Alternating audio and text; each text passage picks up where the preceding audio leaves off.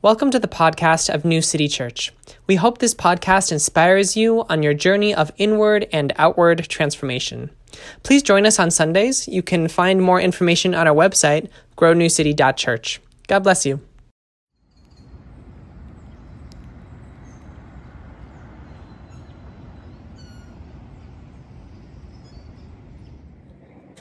Hey, New City.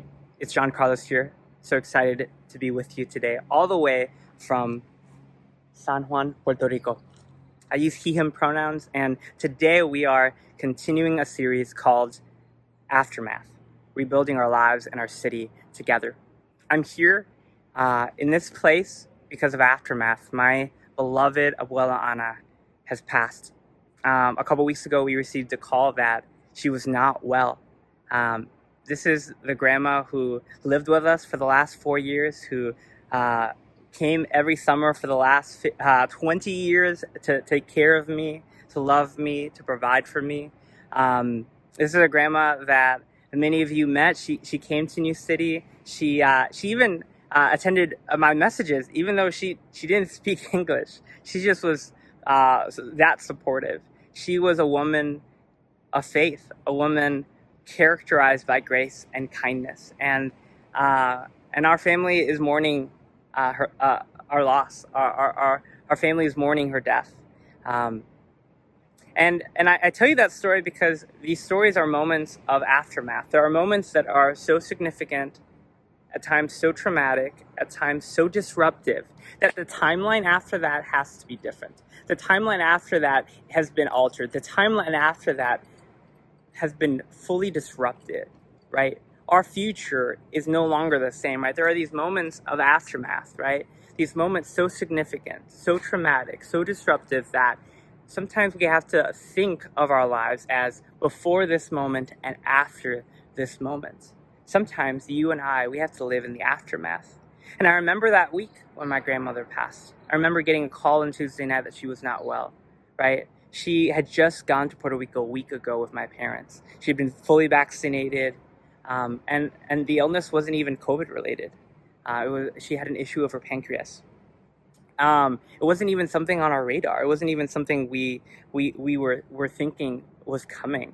And on Wednesday night, as things got worse, my mom and I, we decided we needed to go. We needed to be with her. We needed to see her. We needed to either bring her back or have these final precious sacred moments with her. And so we wake up early the next morning, we get on the next plane, we fly 5 hours to Puerto Rico, we get to San Juan, we drive probably like 4 or 5 hours all the way to Mayagüez on the other side of the island to see her, to be with her. And we get to the hospital and we're there for 10 minutes. The doctor explains to us that she had already passed. She'd actually passed before we had gotten on the plane.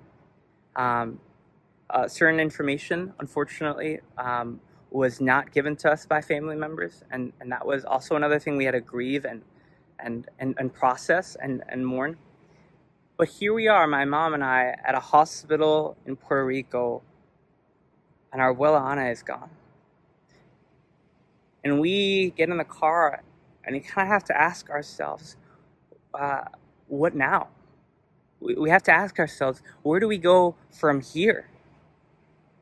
What is this trip about? How do we go on without my grandmother? How does my mom go on without her mother, right? I had an app tell me I lived 10,000 days recently, and I only had to live like 10 of those days without my grandmother. There are these moments of aftermath, right? And I'm grateful that we got to celebrate her and mourn her here. But even the church that we went and we had our celebration of life, that was the exact same place we buried my 10-year-old brother when I was 9, right? There are these moments of aftermath. There are these moments of loss, of pain, of failure, of oppression, of injustice, whatever they may be, that are so significant, that are so traumatic, that are so disruptive, that everything else in the future lives in its aftermath. Yeah. But the thing about aftermath, it doesn't just affect the things after.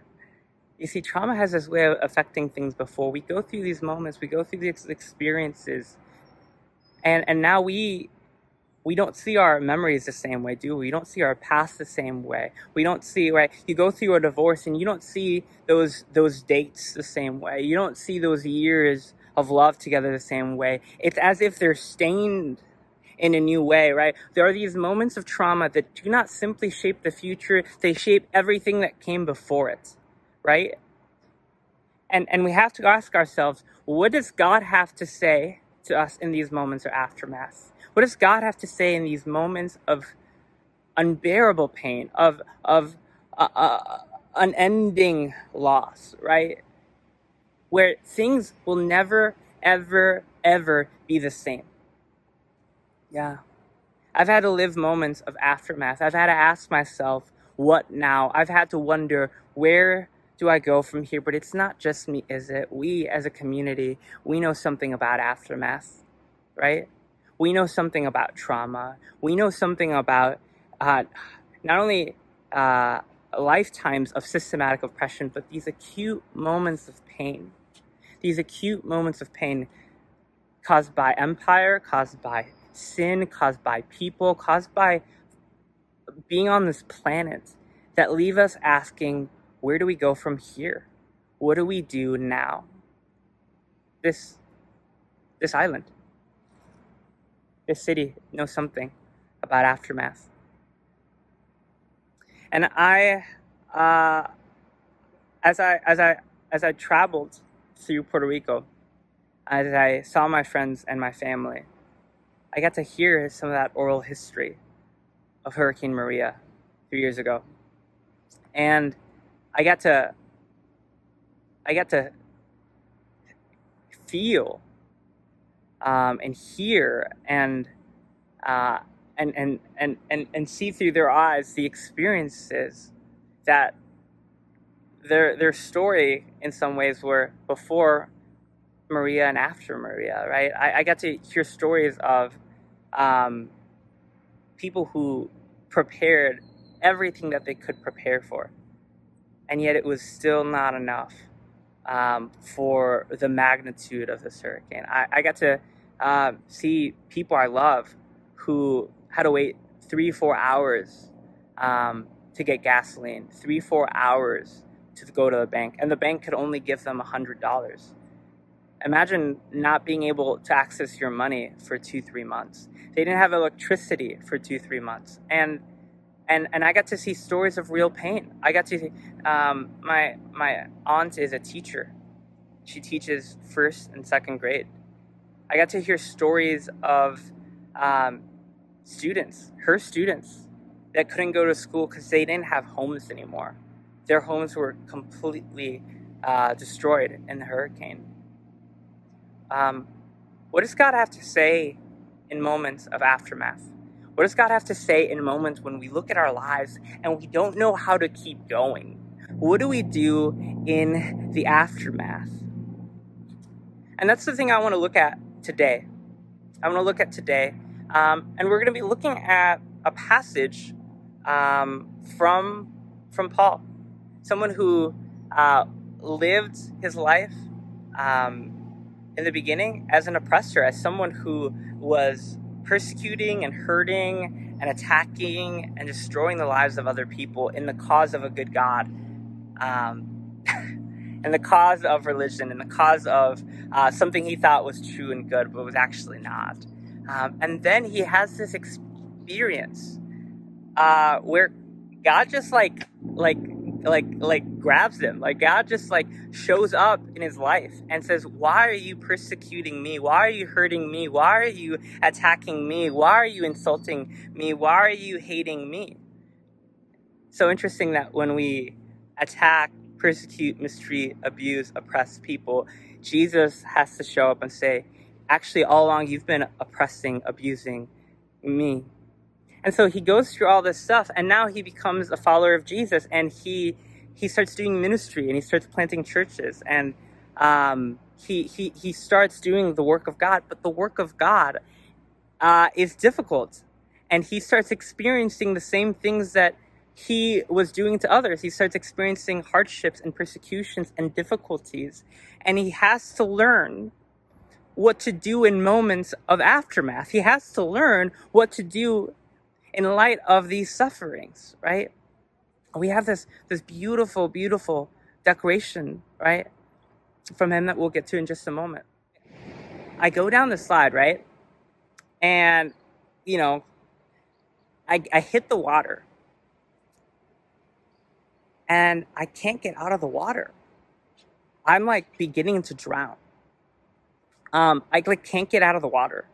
I'm doing this motion over and over again. And let me just tell you, it wasn't deep. I'll tell you how deep the water was in a moment, but it wasn't deep. It wasn't deep water, all right? It was 3 feet and 6 inches. It was waist level deep. And yet somehow I got in the water and I couldn't get out. And I'm doing everything I can to get out, all the effort that I can to get out, but I can't get out. And I'm also worried, because no one has saved me yet. And lo and behold, Fabo thought I was kidding. Fabo thought I was playing around in the water, but Fabo then realized it was serious, and he grabs me by the waist, and I just gasp for air.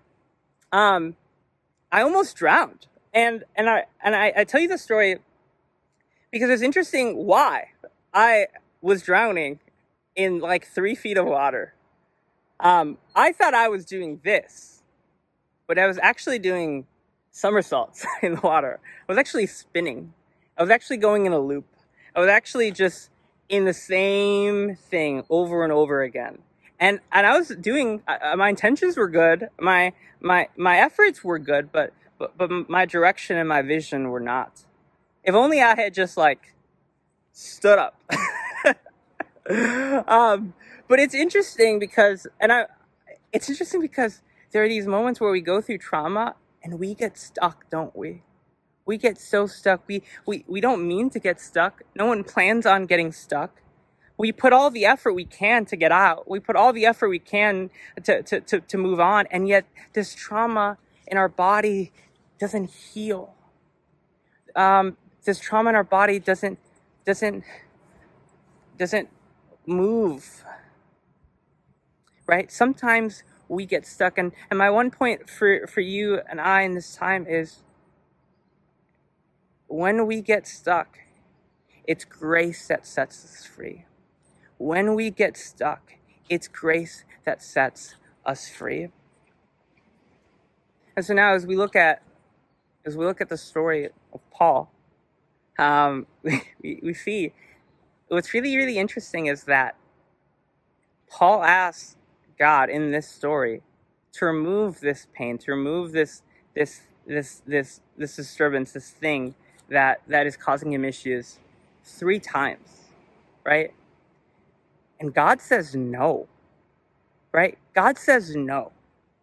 Have you ever experienced something like that? I remember when my life fell apart, in 2015. I had to drop out of school. I lost my job. I wasn't going to go back to that university, scholarships, issues. I didn't know where I was going to go from there. I had mental health issues that I needed to deal with. I had to live with my parents, and my life just kind of blew up, right?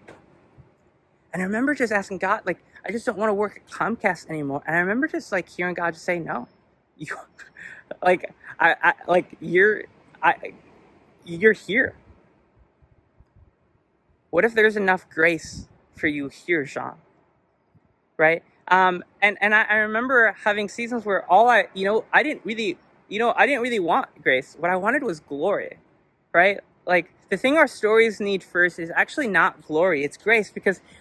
But the thing that our hearts sometimes want is God, get me that job, get me the position, get me out of this place.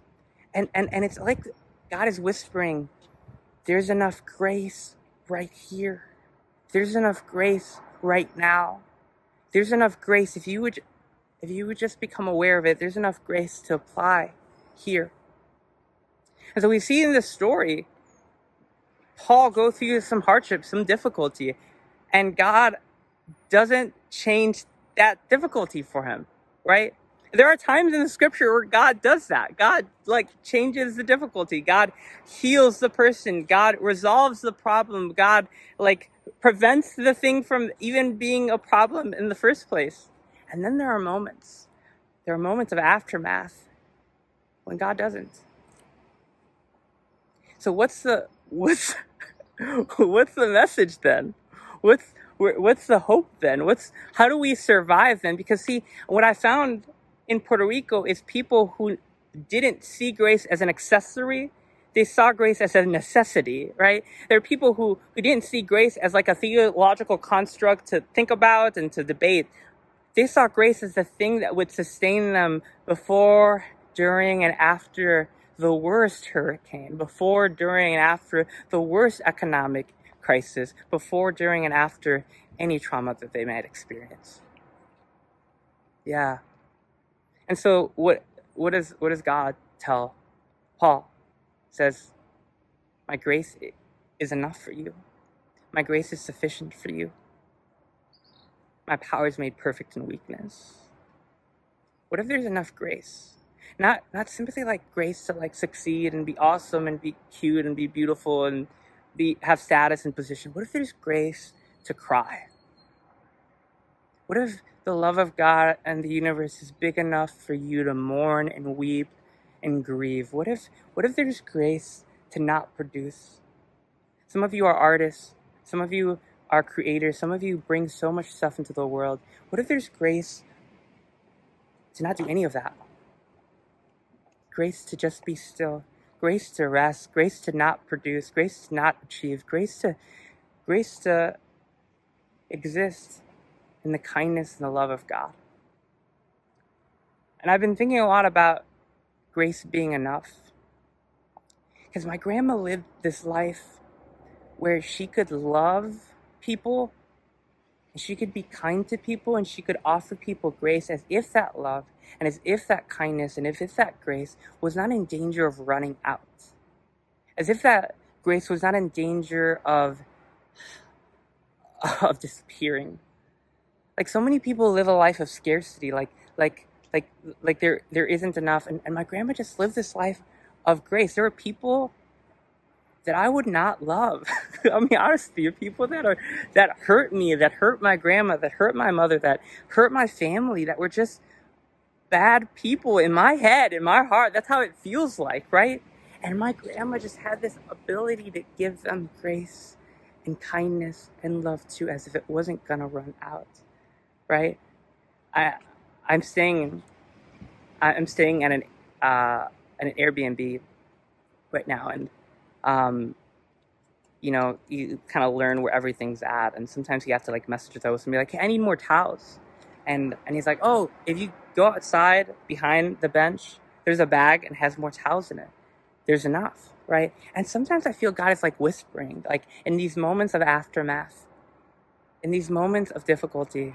I feel sometimes God is whispering, hey, if you just go down under the sink, open that below this box, yeah, there's the grace that you need. I already put it there. Everything that you need is here. Everything that you need to mourn this loss is here. Everything that you need to heal in your body is here. Everything you need to cry and mourn is here. Everything you need in your divorce, in your unemployment, in your loss, it's here. I'm here. There's enough grace here. And I'm in this island that 3 years ago was just in Spanish the word is raspada. It means if you had a mountain that was green, the entire mountain was just cut off, right? It was just everything was just scraped off. Raspada means scraped. It's this island was scraped, right? Just immense trauma, immense pain, immense loss, and yet I'm here, and there's just so much grace. And it's so interesting that the people who suffer the most are the people who are most deeply in connection to grace, because grace to them is not an accessory, it's a necessity. Grace to them is a survival strategy. Grace to them is the air they breathe and the water they drink. Sometimes we go through deconstruction and we're educated and we're privileged and we have opportunity and we have economic means and we get to look at grace like this intellectual idea, and we get to wonder, and we get to ask questions, and we get to prod and poke. But grace here is like embodied. You can see it in the trees. You can see it in the people, right? This will to keep going because what is here is good. And what is here is worth continuing. And so I've been thinking about what it looks like in the moments of aftermath to wonder, what if there's enough grace here? What if there's enough grace here? What if I remember when I was going through a lot of trauma 5 years ago, I remember feeling like I was behind, feeling like everyone else was moving forward in their life and I was stuck and I was behind. What if there's grace to be stuck? What if God can accomplish at the right time for you in a month what it takes other people to do in like 10 years? What if you're not late? What if there's enough time for you to live the life you want to live, for you to live the life God's called you to live? What if that feeling that there's not going to be enough time, that you're behind, that you're stuck? What if that's not the case? What if there's enough love and enough support, enough community for every situation and every crisis? What if there's enough? When I look at the trees and the birds here, and I wonder, how do trees and birds and flowers survive hurricanes? And yet they do. Did you know birds have they know barometric pressure. They know when stuff is coming. Like God takes care of the birds, and he takes care of the flowers, and he takes care of it all. Won't he take care of you? Won't his grace, won't the grace of God be sufficient for you? Won't his power be made perfect in weakness? And so ultimately the application of this is simple, that you would take the kindness of God and that you would apply it to yourself. Right? Grace is a complicated word sometimes, but really grace is just the kindness of a king. Kindness, right? God is kind. That God cares about you, that God loves you, that God will provide for you. But also not just that God is kind, that God is king, that he has the resources, the power, the ability to provide for your every need. And so we need to become experts at applying grace, friends. We need to become experts, not novices, not average. We at New City have to be so good at applying grace. Like we have this here thing called Vicks. I think in the States we call it like Vicks Vapor Rub. But we have this thing called Vicks here that we apply on everything. If you're a grandma, if you're a mom, you take this, you're sick, you have a sore, you fell down, you have a cut, Vicks, right? Like you have a runny nose, Vicks. You have something in your arm, Vicks. You feel back pain, Vicks. Everything here is Vicks, right? We apply it on everything, and we apply it generously. Friends, you and I need to become experts at applying grace first to our lives, right? There's grace that we give other people that we don't give ourselves. If your friend was unemployed, you would never treat them that way, but you treat yourself that way. If your friend was divorced, you would never say that to them, but you say that to yourself all the time.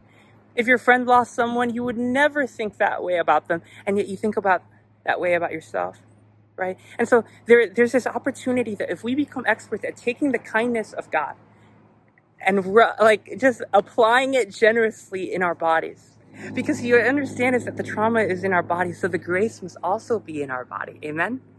There is enough grace, and if you and I become experts at applying grace to ourselves and to the lives of others, then we get to continue the kind of life my abuela Ana had, the kind of life that gave grace to everyone, even the ones that it was hardest to. And I learned this story, and I just love this story so much, and I want to invite you into this. Let's not metaphor this story. Let's not transform the story into something else. Let's just practice with me believing that God is up to cool things even now. But I heard this story that they had to feed 8, 9, 10 people in their family every single day. And so when they didn't have a lot of money, sometimes they didn't have jobs, sometimes they just didn't have any money, right? And so they didn't have enough food for everyone. They had enough rice for 2 people. And there was this pot that my great grandmother would say never ran out of food. right? There was this pot, and she would cook for 2 people, right? But she needed to cook for 10. And somehow there would be enough rice for every single person. And there'd still be more rice, right? There'd still be a lot more rice, right? Like there'd be only enough chicken or meat for like 3 people, and yet it would feed 15 somehow. And so our great-grandmother, my grandma's mom, would say that she had this pot that always had enough, that always had leftover, that God replenished over and over and over again, even when there literally wasn't, even when systems of oppression and scarcity and economic dominion prevented this family, my family, from having food. Well, even then, there was enough. And so would you and I believe that there is a grace that is enough? Would you and I believe there's a grace for us to cry and weep and mourn and to wrestle with the aftermath of the injustices that happen? And would we believe that even now there's a pot that never runs out, that isn't afraid of not having enough? That there's a grace that will sustain us in divorces and hurricanes and unemployment and injustice and police brutality and white supremacy. Because guess what? I found out that I'm here today because my ancestors tapped into grace.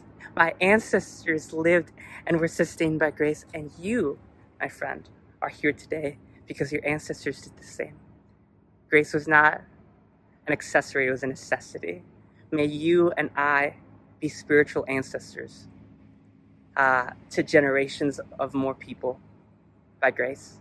May we understand that when we get stuck, it's grace that sets us free. Amen.